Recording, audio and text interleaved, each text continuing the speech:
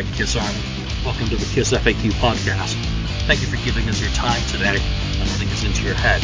I hope you don't do any damage. This is a Kiss-related podcast by the board for the board. We hope that you enjoy.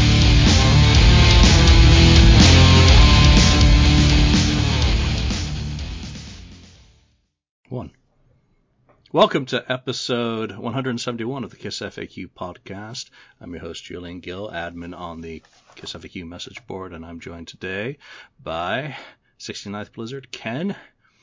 And as a result of there only being two of us, you can take a guess what the topic is going to be, but we've got a few things to go through first. First and foremost, obviously one of the very long-time members on our message board, Miss Starchild, passed away this week, or this past week. And it's obviously a very sad thing. She's done a lot on the board. She's contributed and been a great member, but she was fighting some health issues for quite a all her life, but most recently, going back to September when she dropped off the board. So if people are wondering where she is, well, she went into hospital and unfortunately things didn't quite work out as she'd hoped. So she passed on at the weekend. So if you can spare some thoughts, prayers, or whatever you do for her and her family. Obviously, it's a trying time for them. Not completely unexpected nonetheless, but still, a shock. And I'd like to give a shout out to all the people on the board who've been asking after her. Obviously, respecting her privacy at this time, I've not been able to share any details, and I still won't as a matter of respect. But she did appreciate your prayers, your thoughts, and did appreciate people asking after her. I was in contact with her while she was in hospital, and she did appreciate it, and it was an important thing for her as she fought her health. So thank you all for caring. Very much appreciated. Next up is a little bit easier news than that. And the Kiss FAQ is going to participate in the Nashville Rock and Pod Expo again this year. Right now, all of the podcasts involved are offering perks to help raise money to fund this event. Whether you appear on shows or you buy some swag, you don't have to be attending the event in Nashville to participate in the perks that are being offered.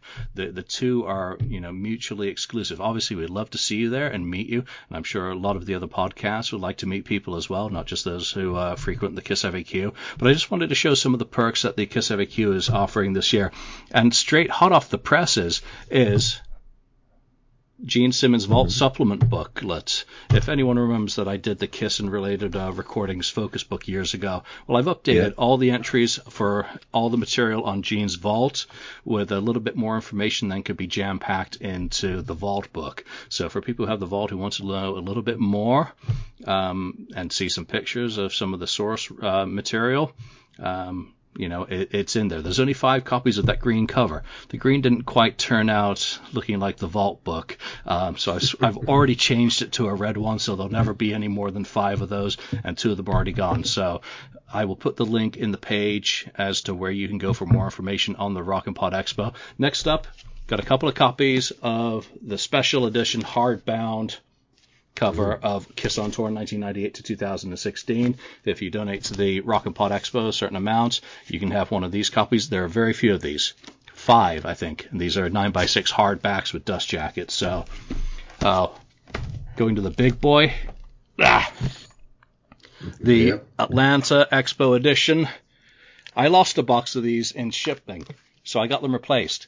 So there's 3 of those available. And that is the big fucker. Obviously, it's already been updated for Indy, but those are the last of the ones with the Vinny photo. Finally, it's a proof copy of the Crazy Nights book. Still not complete, still not good enough to publish, as there's some interviews that I want. That's got the most recent interview in it, so it's proof number 2, and there's a few copies of that. So Nashville Rock and Pod Expo, we'd love your support, and even if you're not interested in perk and you want to throw us a cup of coffee's worth of donation, it will help get that event funded, pay for the venue, and help make it a reality again. Last year was really cool and generated a lot of good crossover between the podcasts, and also I think a lot of the attendees had a great time with meeting a ton of really cool musical guests. So Chris Czynszak, BJ, great work last year. Let's make it great this year.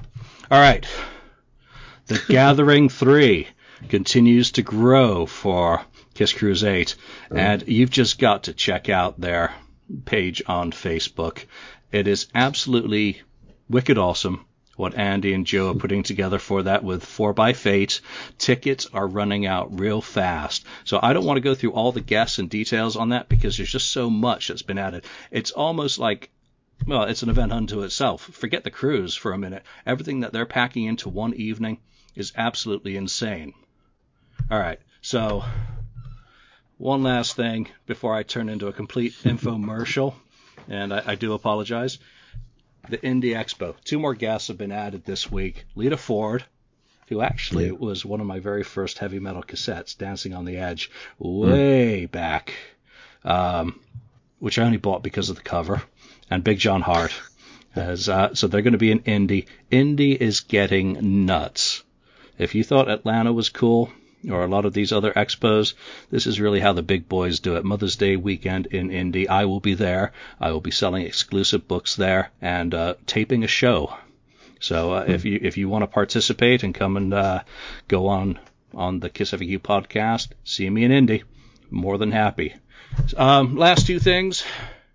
Special announcement coming 3/29 turns out to probably be a red vinyl copy of Destroyer is going to be released. And talking of vinyl, the Rockologists have announced their very limited edition of Ace Frehley's Origins Volume 1 in blue Starburst double vinyl. And if you've been on Facebook, they really want you to follow them on Twitter and Instagram for your shot to get a copy of these.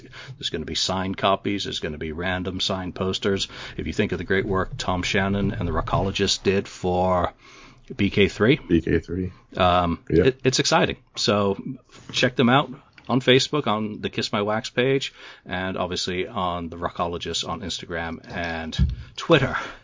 All right, all those paid product placements are done. Yeah, the quick question on that red or the Destroyer, I didn't know it was Destroyer. That was going to be the vinyl. Yeah, someone pointed out, I think it was Jason pointed out that they'd posted a picture on Facebook which had like half of the back cover, and you just see a little bit of the cityscape off to one side. So interesting. It could be completely different. That may have been a complete bait and switch, but it looked like red colored vinyl for certain. Yeah, and I don't think it's going to detract from the value of your 1977 Pi copies from the UK, which are the previous red vinyl, but cool nonetheless. Especially it has the Kiss 40 remastering. Sorry, I'm running out of steam here. Desperately need to let you talk. All right. So what are we talking about today, Ken? It's going to be discs 6 through 11 of the Gene Simmons Vault. Ken and I are going to pick our 2 favorites and 1 least favorite track from those discs. And I would just piss Gene off if I didn't say, you can get your copy of the Gene Simmons Vault at genesimmonsvault.com. Financing is available. So, can you talk about disc 6 for a minute while I have a drink and a breather? Okay. Well, disc 6, and I'm just trying to remember it too, because I took these notes a while ago when we did the part 1 of this. So disc 6, another 15 songs. Overall, it's a pretty good disc. Do you want me to give you my 2 favorite picks on here? Yeah, if you want to do an overview of the disc or whatever you've written down, go with your 2 favorites. Well, I mean, I don't know. I can do an overview of the disc, but it's some of the early stuff is on there. I guess some stuff we've heard before, like Love Is Blind and some other ones. Waiting for the Morning Light, we know that one. So among others. So I'll just go into my first my 2 favorite ones currently off the disc are the first one is Are You Real? That one. I really like that one. I think there is are there other Are You Reals on this set? I can't remember now.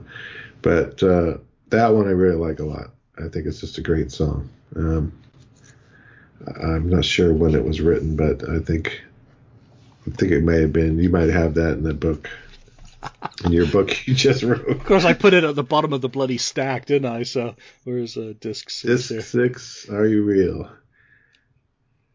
And then the other one, while you look up that, is Love is Blind #1.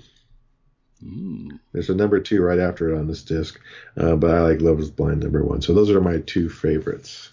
Yeah, so Are You Real is from 2011, and that's all I'm going to say on that because you can either buy a vault and read the book. We just don't want to ruin too much for Gene and for Rhino and incur the wrath of Keith any further. So when I was working on stories for the Kiss Monster discography page, Disc 6 and Disc 5 are really tough for me to do. There's so much material from Asshole on these two discs, and Next one. There's quite a few versions of the same songs, which makes it a little bit of a tough listen. But it started to become a very listenable disc just on its own. Even starting with Waiting for the Morning Light, which really is not one of my favorite songs ever. My favorites are, and I got to combine them, Is It Real and Are You Real? The acoustic kind of rough demo is used as an intro into Are You Real? Again, it's re-recorded in 2011 with Eric and Tommy. And I love it. I mean, it's kind of like, what was that song on, I think, A Second Sighting? Fallen Angel? No. Todd's kind of singing to a ghost. In that, I can't remember the name. Yeah, in that. So it's kind of similar in terms of its lyrics, but it's just got a really good vibe, the song. I love it. But I love that intro section that's tacked on, so I combine those two. My second favorite one on there is Guilty Pleasures. Should have been on a Kiss album. And if Gene Simmons Band does an album, they should do a version of that because it is very 70s British rockish. Kind of Mott the Hoople, maybe a little bit of Sweet. It's got a nice, pomp and swagger to it, which I just totally dig. I was surprised that, after I went through the box like 8 or 9 times, I kept coming back to, a few songs, and that was one of them. Yeah. So those are my favorites. Cool. Which is tough because Beautiful's on there, which, all right, what's your least favorite? Yeah, Beautiful. What did I write? I just said it was good. Not great. The one to take off of there is the last one on the disc, actually. First Love. You were my first love. It was, it kind of, I don't know what it is. It's kind of just drags on and it's kind of dreary, I guess. So, I mean, it's okay, but it's just, I guess, my least favorite on the whole disc for that one. Well, you're just mean. You're just a Sophie hater, because obviously, if people haven't heard it, she did sing some of it on an episode of Gene Simmons' Family Jewels. I think she was at the piano. God, I can't remember that. Yeah. Okay. So you can actually hear a bit of the song. I think Gene kind of interjects in it and kind of like works with her a little bit on singing it. But that is not my least favorite song, and this is going to seem like a total cop out, but Love is Blind #2 is shit. And it's strictly because of the fidelity. The sound quality on that one is very much lower than everything else on the disc, so it stands out like a feature on Lemmy's face. It's just it's just pretty dire. I understand why it's on there, and it makes sense, but strictly because of it's like a 4.3 on the diving cards. Yeah, I mean, Love is Blind, which is right before it on the disc, is so much beautiful. Better, and that's why it's one of my favorite songs. So. Yeah, it's one of those demos that we've had for decades that really sounds good on the vault, which is what it was all about for me. Getting the stuff that I had, which I'd taken as far as I could, and improving the quality by finding lower and lower generational copies. Gene knocked it out of the park with that one. Yeah, I think so. All right, let's move on to disc 7, which is again a pretty difficult disc with some asshole songs on it. Yeah, it does. Yeah, it has a lot of that period of time, and it's just, this might be my least favorite disc on the vault. I'm gonna say, I think it is. So anyway, so having said that, my favorite songs too on it. One is Mirage. Mm. I think it's pretty good. It's just different. It's I don't know. I don't think I can even explain it, but it's just a nice, cool song. And had you ever heard Doro's version of that? Because that was on her 1990 Oh, is album. that right? Yeah, that Gene produced. And Oh, I that he think produced? I You think know Tommy what? played I on. probably did a long time ago, way Yeah. back. But not since then. So there you go. It was good enough to be on that album. So then the other one is the last song on the disc is "Never Gonna Leave You," number 2. Ooh, okay. I like that one. So those are the two. Nice. Well, I went for All You Want's a Piece of My Heart, which, it's really tough to kind of Really? go through these tracks without out, out telling people what it is. That was Adam Mitchell wrote that song, and it's simply him singing Adam's song with Tommy on guitar. So it's like the In Heat era, when Adam was writing with Black and Blue. So again, it's about vibe. It's about the sort of material that Gene does. Either Gene does stuff that's very left field and I love it, or it's right where he should be doing stuff and I love it. And right where he does stuff is a pretty broad spectrum for me. So that's just one of the songs that jumps out at me. The other one is Never Gonna Leave You, number 1. So I guess we both like that song. Oh. But you like number 1 better than number 2. Okay. Yeah. Interesting. Right. Where All You Want's a Piece of My Heart is a big, dirty rocker. That's all it is. It's like no IQ required to enjoy it. The other one's kind of quirky and dancey, and that's what makes it different for me. And that's why I liked it more than number 2, because number 2 was like a later recording, I think, with Bruce. And the first one was early 80s, which had a bit more of a disco kind of unmasked feel to it. So right. Where Paul Stanley was boogieing his Tootsie off at Studio 54, Gene Simmons was Frankensteining and doing stuff like Never Gonna Leave You, number 1. So its quirkiness is what made me pick it. Okay. Well, cool. But I'm surprised this is your least favorite disc, because surprisingly, I could easily have picked Suspicious or Promise the Moon, the 2 rejects from Black and Blue. One was recorded and one was left off. Well, I did like Promise the Moon. I mean, I wrote down that I liked that one, so it's one of the better ones on the disc, that's for sure. You want to know why it's one of the better ones? Why? It's a leftover Elder instrumental.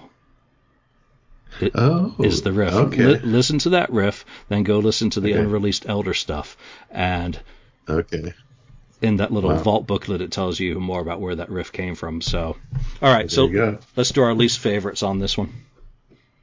Okay, my least favorite is going to be Dog.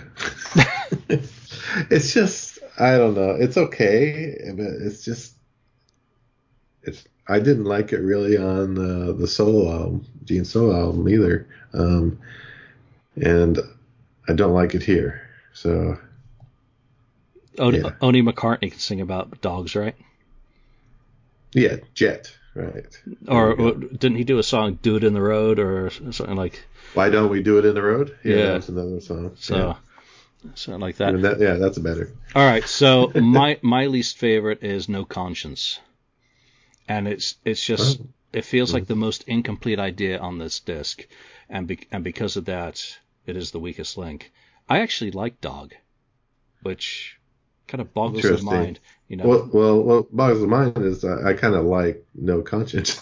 All right, we're completely opposite on this one, aren't we? Because I said for No Conscience, what you're talking about is I said better. I said it would have been better to be on Hot in the Shade, that album, than maybe some of the other stuff. That was just my opinion on that. So. Well, now that we actually get to hear a lot of it, there's a lot that would have been better to be Hot on the Shade, like that's from true. both Gene and Paul. So it's not just one of them. It's true. So.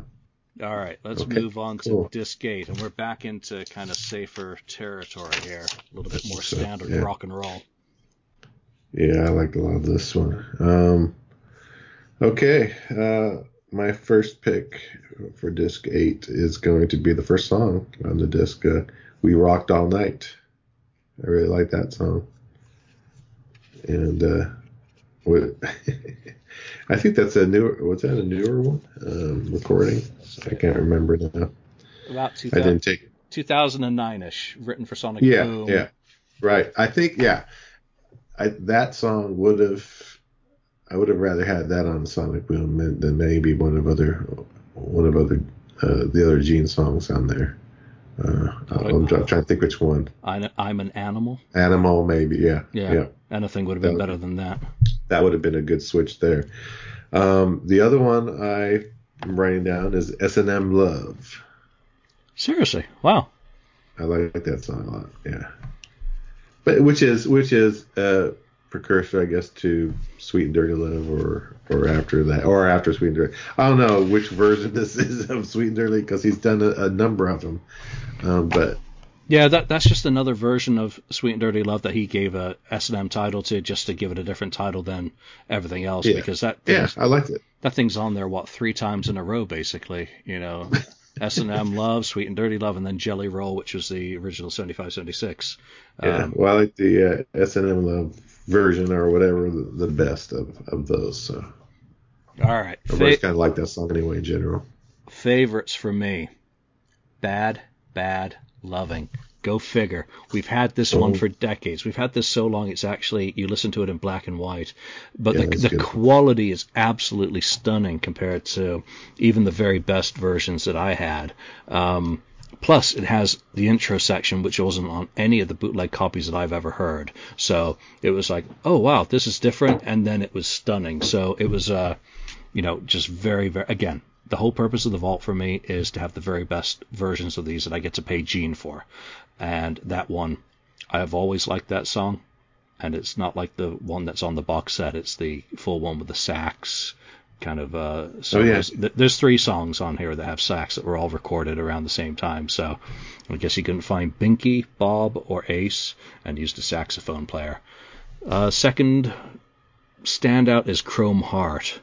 And it's just badass. I mean, if you think of how sonically dynamic Unholy was when you first heard Revenge, this is a very gritty, and it's lower form demo, but it's another one of those demos that begs the question why Gene didn't have more quality material on a lot of Kiss albums, because for me, this one it could have used a little bit of work with Paul Stanley. To refine it and get that grit in the right places. That Paul, I mean, he's just so good at taking a song and sculpting it, whereas Gene is kind of the scatterer, and sees what sticks. But he's got some good basic ideas in that, and while the chorus needs a bit of work, it's damn impressive enough for me to say I like it, and it's a favorite on that disc. Well, speaking of this song here, you picked Chrome Heart.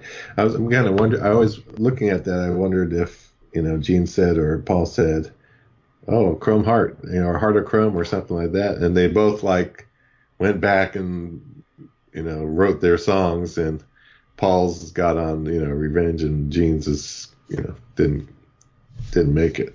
So the other thing about Chrome Heart that I wrote down here actually. I wrote a nice riff, and I said it's kind of like it sounds to me Aerosmith type riff. That's what I got from it. So next time you listen to that, see if you pick that up. And I'm just going in here for a second. This dates from about 1986. So way too heavy for Crazy Nights. So I get that. It's got a co-writing credit with Bruce Kulick on it in the Vault book.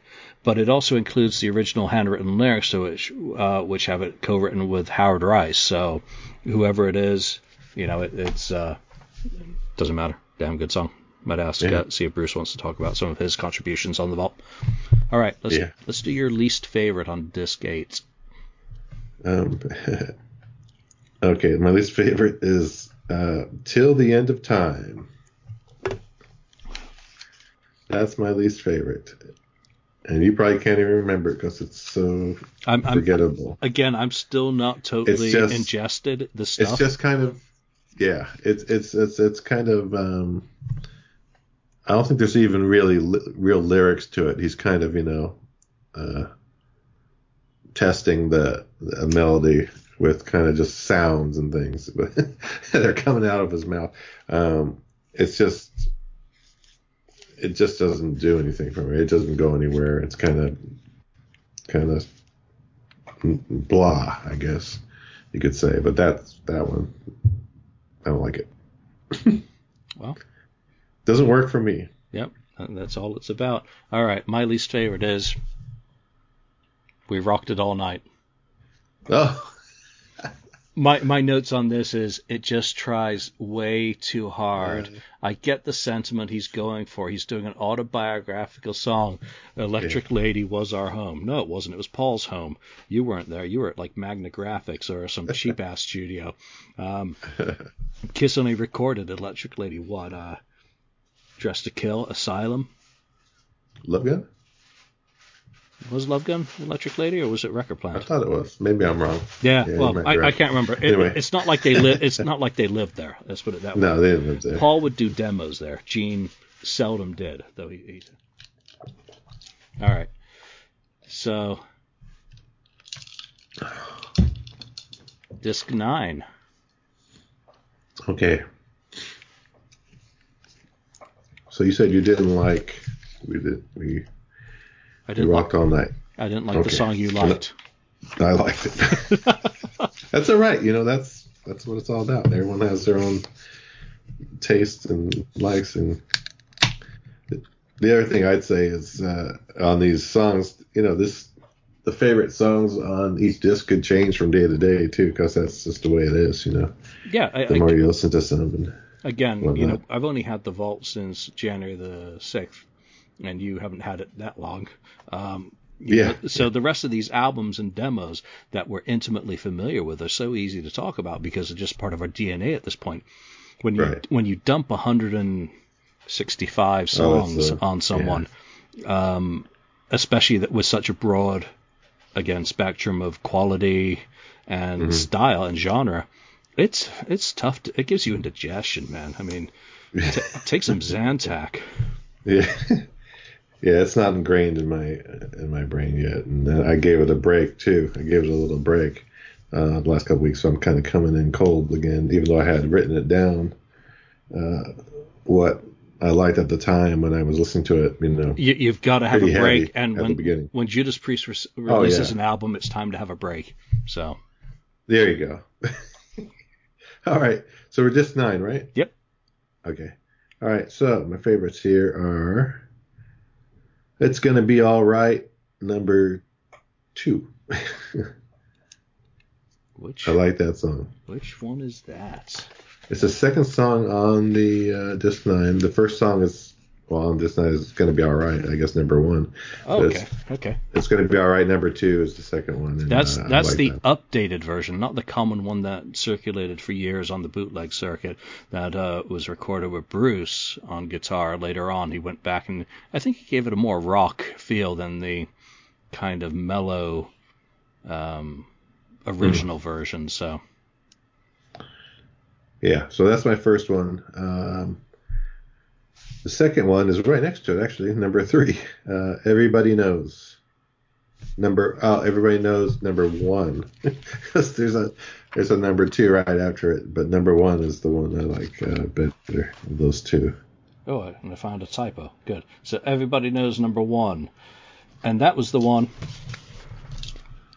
originally released on the Sex Money Kiss. Yeah. Okay. EP, but it's a slightly different arrangement on the Vault. It's a great song. Really, I do like it. Again, really good. So, for me, this is a really tough disc.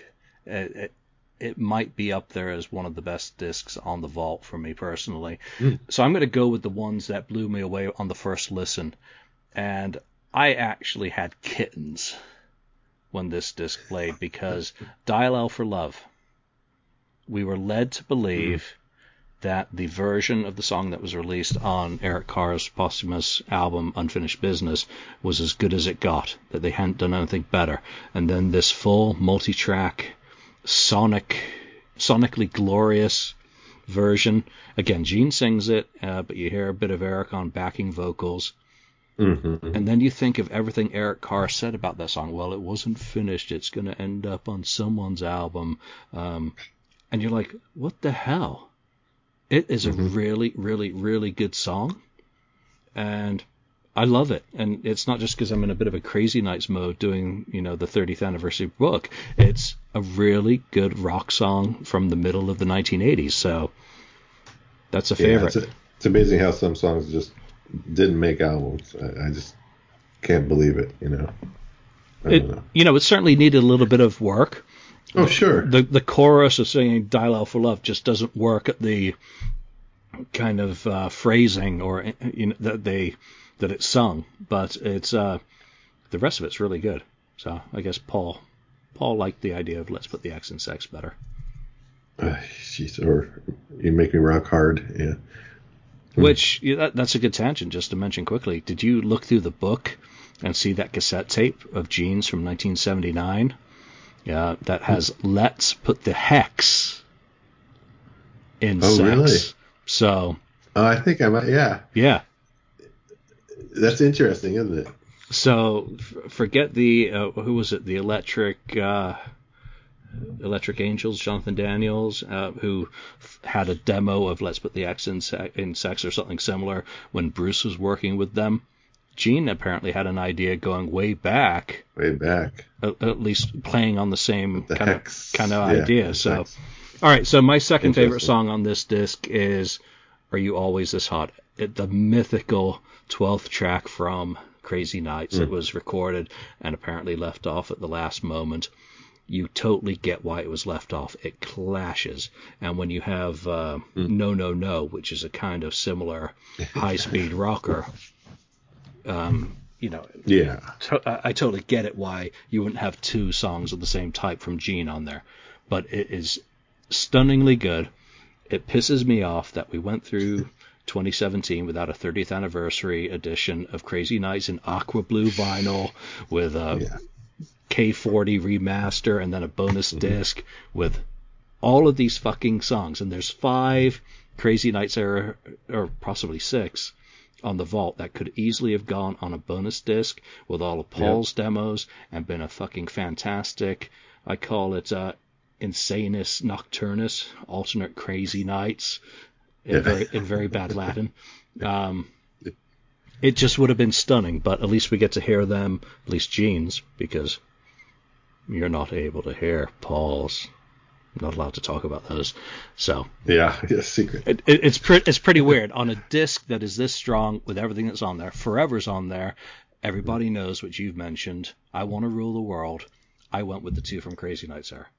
Freaking go figure. Interesting. When I bitch and moan about that album, how it nearly made me not a Kiss fan. That's funny. All right, your least favorite. Oh, yeah, least favorite now on this. I think Just Like the Movies. Oh, was that the Stephen Bishop song? I think it is. Is it? I mean, it's okay. It's not horrible. Yeah, it is. Stephen Bishop. Because this disc is not. There's nothing. Just horrible. But I don't know. I just couldn't get into it. That one. It was either going to be that or Damn I'm Good. I love that. But because Damn I'm Good is. But then again, It's just really. It's really groovy, and then he's like, "Damn, I'm good." Like The Devil Is Me. Yeah, well, that's what it was. I think it was too close to that, kind of. And I thought, well, it's kind of been done before. So that's why I kind of put it lower on my list. All right. So there you have it. Least favorite. This is tough. This is like picking your favorite child. I was going to go with It's Gonna Be All Right. The first song. I was disappointed. Number 1, yeah. Yeah, I was disappointed that the sonic quality on that was not exquisite. And then I realized that, we collect bootlegs. And sometimes what we forget with those is that there are not pristine studio copies. Gene Simmons liked to record in a closet on a 4-track, sometimes on a 2-track. the idea of a demo is that it's a demonstration copy. It's to not forget what you were doing, to basically present maybe an idea as it becomes more fully formed. But it wasn't better than what I already had, and I was bummed because I was really looking forward to crystal clear on that one. And there obviously is no way to get better than what is already out there or what is on the vault for that. So I did actually go with that. I wrote out some notes on this that I was going to go with. I think there's something else on there that I liked even less, but I never got around to it. I was so busy bemoaning that. Maybe it's You're All That I Want because it's so close to what was on the 2001 box set. As good as it is and better than Unmasked, I think that was the one that I just felt was way too close to previously released. So either of those two are good picks. Either way, I finally paid Gene for it. That's true. You really paid. Oh, yeah. You paid. All right, so we disc number 10, right? Number 10. Okay. Oof. Let's see what I get here. All right, disc 10. My first pick is Take It Like a Man, number 1. Oh, okay. I like that song. Number 2 starts off the disc, but I like the number 1 version better. I can't remember how it goes right now. Is that the one where they do kind of the... Take it like a man. Is that the one where they do like a Monkees thing in it? No, I think it's a different song. Anyway, okay. I'm going off here. Sorry, you're the wrong Ken to be talking about the Monkees with. Yeah. Well, Monkees are good. They were good. All right. The other one is, you know what? I wrote the wrong song. Take It Like a Man number. All right. I got my markings messed up here. Okay. No wonder I couldn't remember. Walk it back and fix it. Going backwards. Scratch that song. It's actually my favorite. One of my favorites is. You'll probably laugh at this one. I Ain't Coming Back. No, I like it. I wrote down because it kind of got stuck in my head. I think at that time it was just one of those things that kept coming back to me, and it's kind of goofy. It's just a goofy chorus, but I don't know. I enjoyed it because it was kind of so different. It's pretty much built off the Never Gonna Leave You. It's I Ain't Coming Back. Ooh, yeah. Yep. A little bit disco-y, dancey. Yeah, a little bit of dance music. And the other one is Piece of the Rock. Yeah, the Fleischman track. That's the other one I wrote down that I liked. So those are the two. That was not that other one I mentioned earlier. I was looking forward to hearing that, and then I did, and I was like, okay.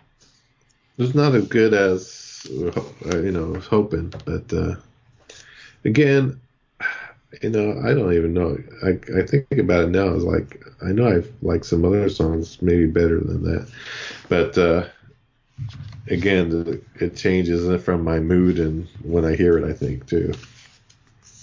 Yeah. So my notes are a little bit weird on this disc. I start off saying that I like Take It Like a Man number 2.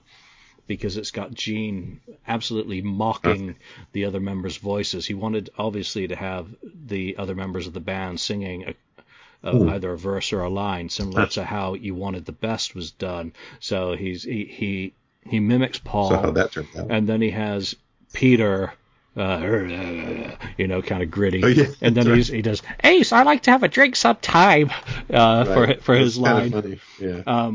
So it's hilarious, but I go for the quirky tracks on this one. Granny Takes a Trip, which is very similar to Weapons of Mass Destruction in terms of its riffage. So again, very heavy track. I like it. And the other one, and Andy, thank you for pointing out some of the technical details. I love Sticky Goo. Okay. As Andy pointed out to me, it's got a Bo Diddley beat, which is a strumming pattern. Mm-hmm. And I just thought it was quirky. Again, Yeah. if you go back into the bootlegs that we collect and some of the weird stuff that circulated, there's an Ace Frehley demo from, I think it's 1988, called Funk Rock, which is just him jamming pretty generic chords and stuff, but what he does with them is really fun. And Sticky Goo is that for me. It's, Okay. again, Gene doing something, it's a contrast. It's totally different than anything else on the vault.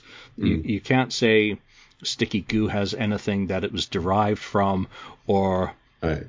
gave birth to. It's its own thing. Yeah, it's its own beast, which is what I love about Gene Simmons. That you can have Gene doing something with a Bo Diddley beat, which I didn't know it was, or you can have Gene doing a ballad. You can have Gene doing disco. Yeah.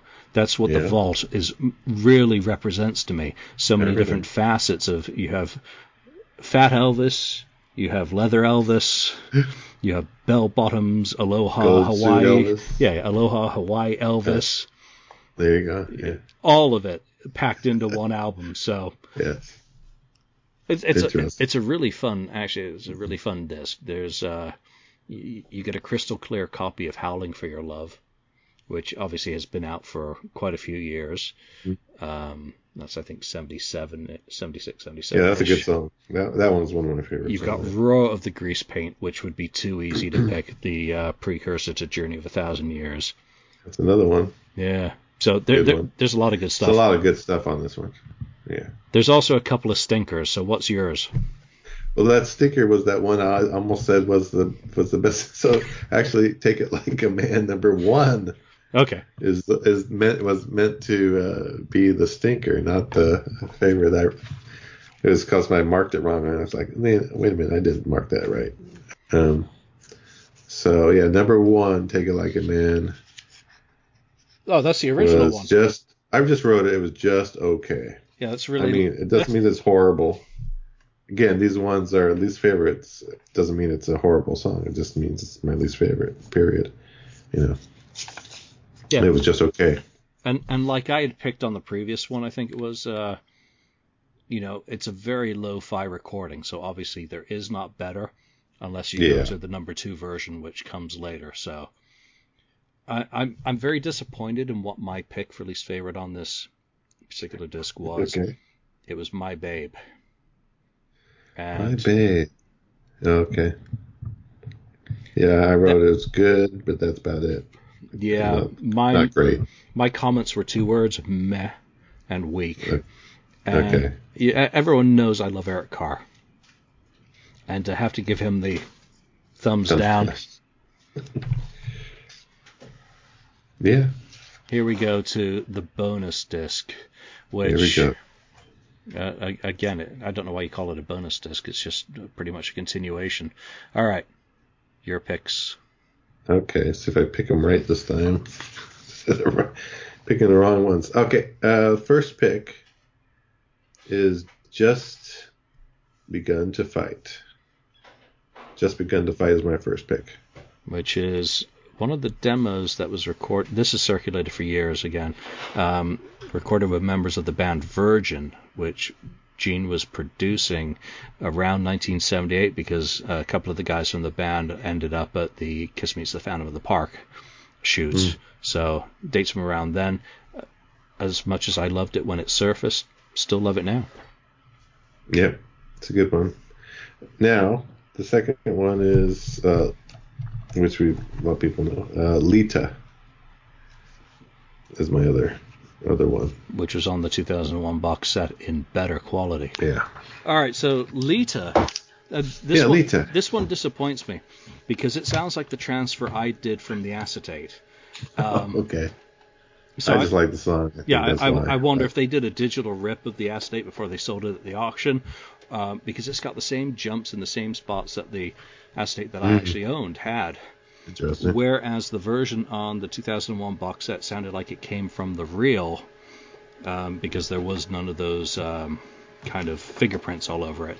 So it's still a beautiful piece. If you think of how early Gene wrote that in his career, absolutely stunning piece of music. I mean, yeah, I could have easily picked,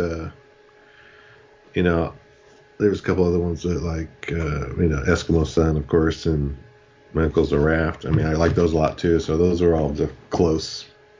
Any of them could have been picked. Yeah, I'm guilty of, after My Uncle is a Raft, first thing I did was pick up my guitar.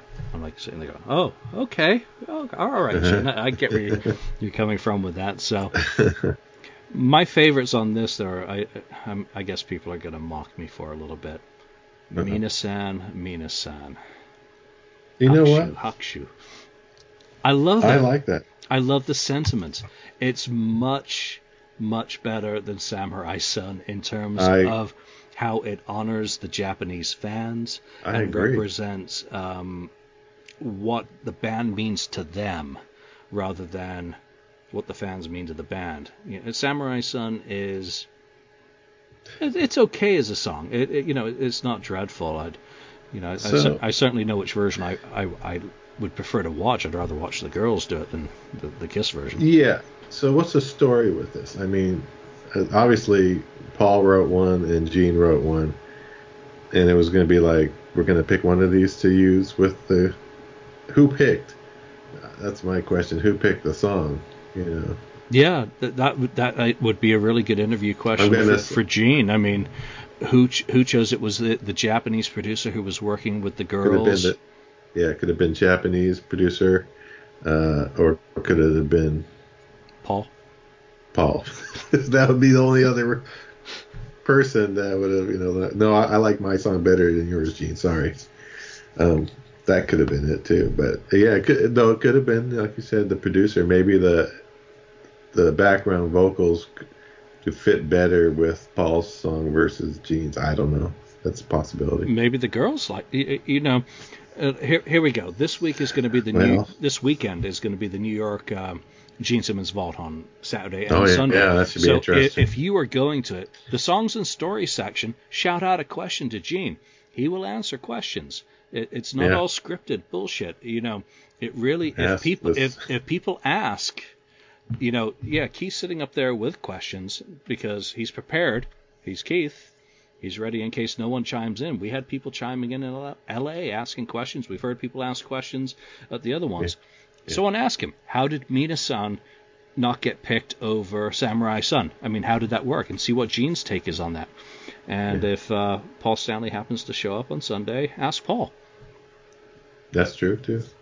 And as you're escorted out the building, blame the Kiss FAQ podcast and ask him to record a bumper, There you go.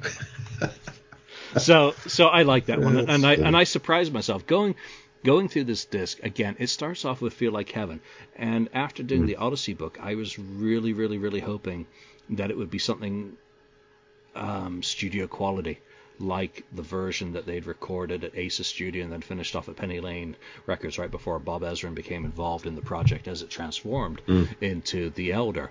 It's not. It's a slightly less steamy, flappy version of the demo, so it's not the X-rated one that many people have had to suffer through.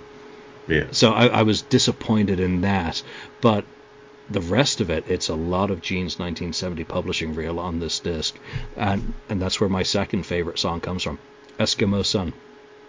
Absolutely stunning, and this was one of the ones I think I mentioned to Ken Sharp when we were in LA. I was most looking forward to hearing, because it's kind of like mythical, it's legendary. We've heard the stories. Right. We've read Goldmine in the 90s when Ken was interviewing Gene and starting to get some of the information out of Gene about his recording history, and we knew that the chords from it, the melody, became Only You. Now with the Vault, we know all these different songs that Gene did his Gene stuff with and reinterpreted it.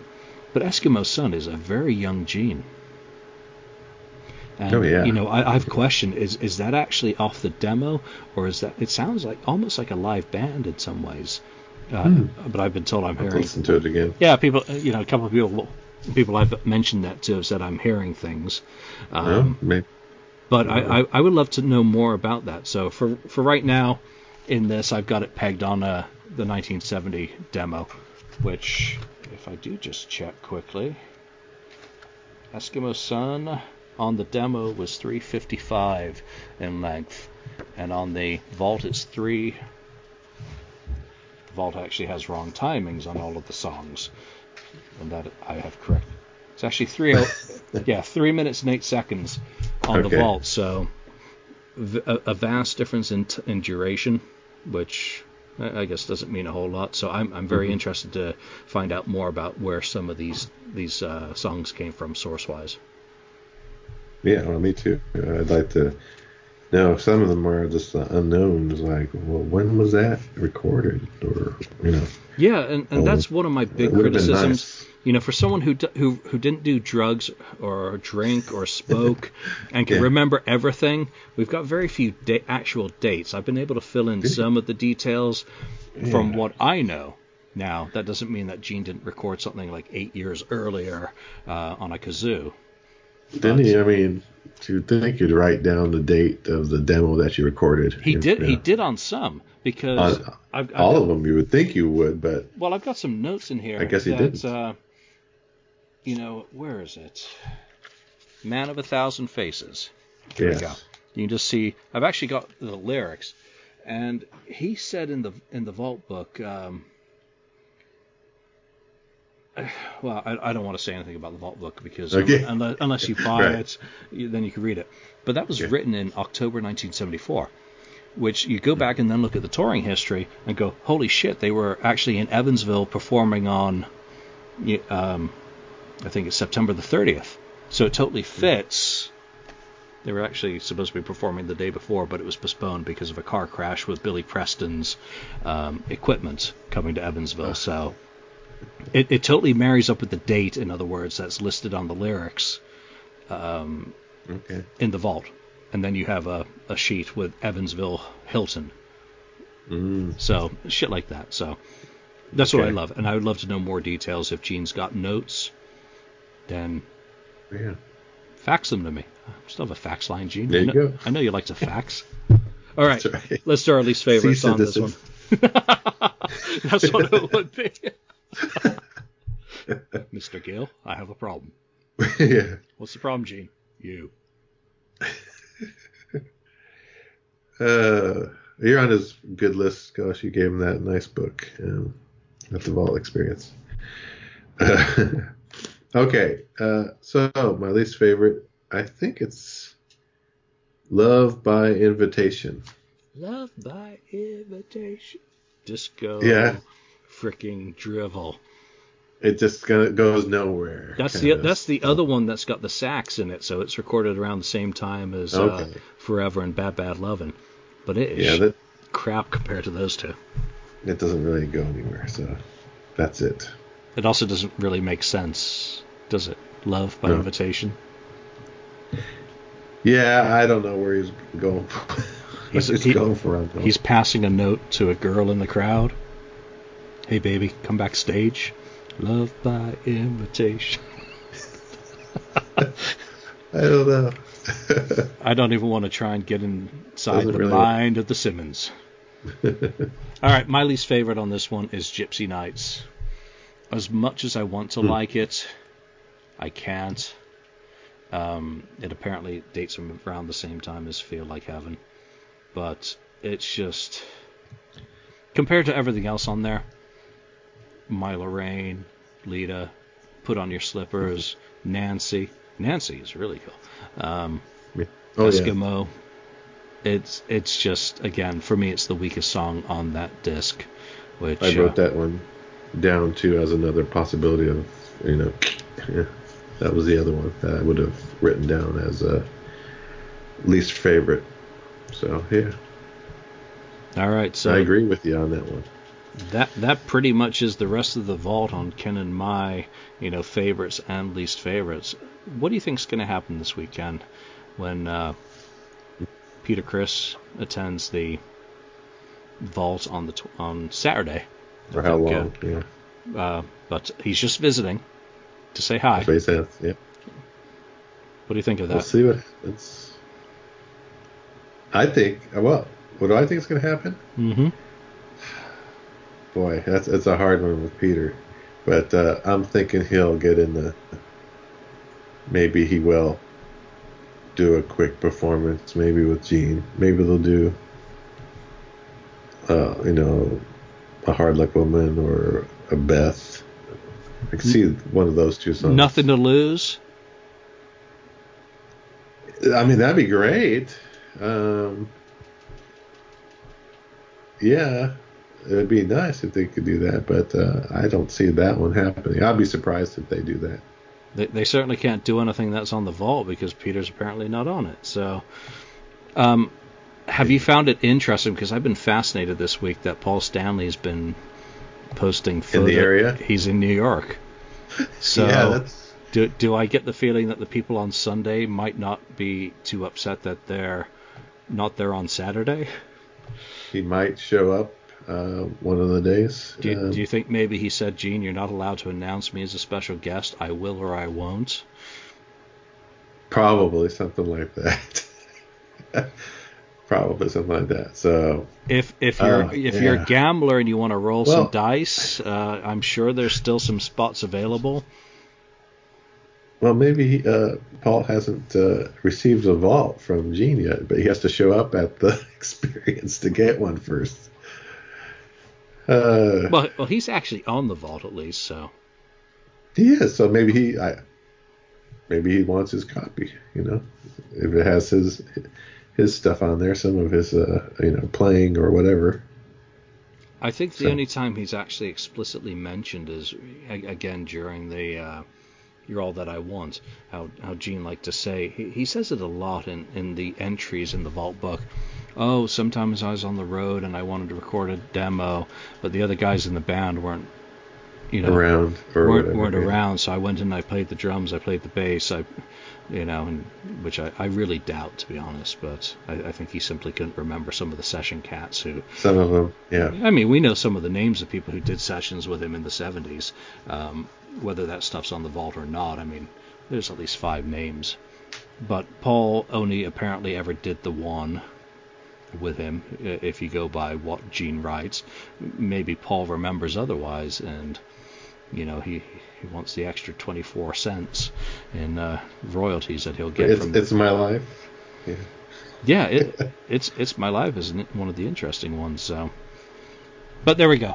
That's we're gonna do one more episode on the vault, and hopefully we'll have a guest on from one of our fellow podcasts who was also at the LA Expo to pick our best of the vault. We're gonna make a CD of 15 tracks from the vault, and we're all going to go through our list there, so it'll be another opportunity after some further listens to correct our, it's not just going to be what our favorites are, it's what works as a greatest hits package if we were to give it to our fellow fans from Gene's vault. Well, we're not giving our fans anything. If Gene were to decide to do a digital download best of the vault like Best of Rare Cult they did with their box, they picked a whole bunch of tracks, put on a couple of alternative versions, and had a pretty decent standalone album. So for people who couldn't afford it, I think it was like $200, the Rare Cult box. It was worth every cent, but sure. We'll get around to doing that one in a few episodes, as we don't want to bludgeon people, especially when we'll probably do another episode about the New York Vault experience next week with some folk who are going to be attending that. So. Any final thoughts before we sign off? Because I don't have anything further to say other than if you've enjoyed what we've said about the vault, do visit GeneSimmonsVault.com and make sure you get your copy. He's moving dates around, he's adding dates, he's canceling dates. Sorry, people in Frankfurt. I'm sure he'll be back. So hopefully you'll get to enjoy your experience, and in the meantime, enjoy your vaults, those of you who did get them. So I guess for now, Ken... From Ken and myself, thank you for listening, and we will see you next time on the Kiss FAQ podcast. Take care. Thank you for spending time listening to the Kiss FAQ podcast today. All sales are final, there are no refunds. If you'd like, look us up on Facebook or come over to the Kiss FAQ message board and discuss the topic we broadcast today. Don't forget to rate us on iTunes, Spreaker, or wherever you've listened to the show. We hope you'll join us again.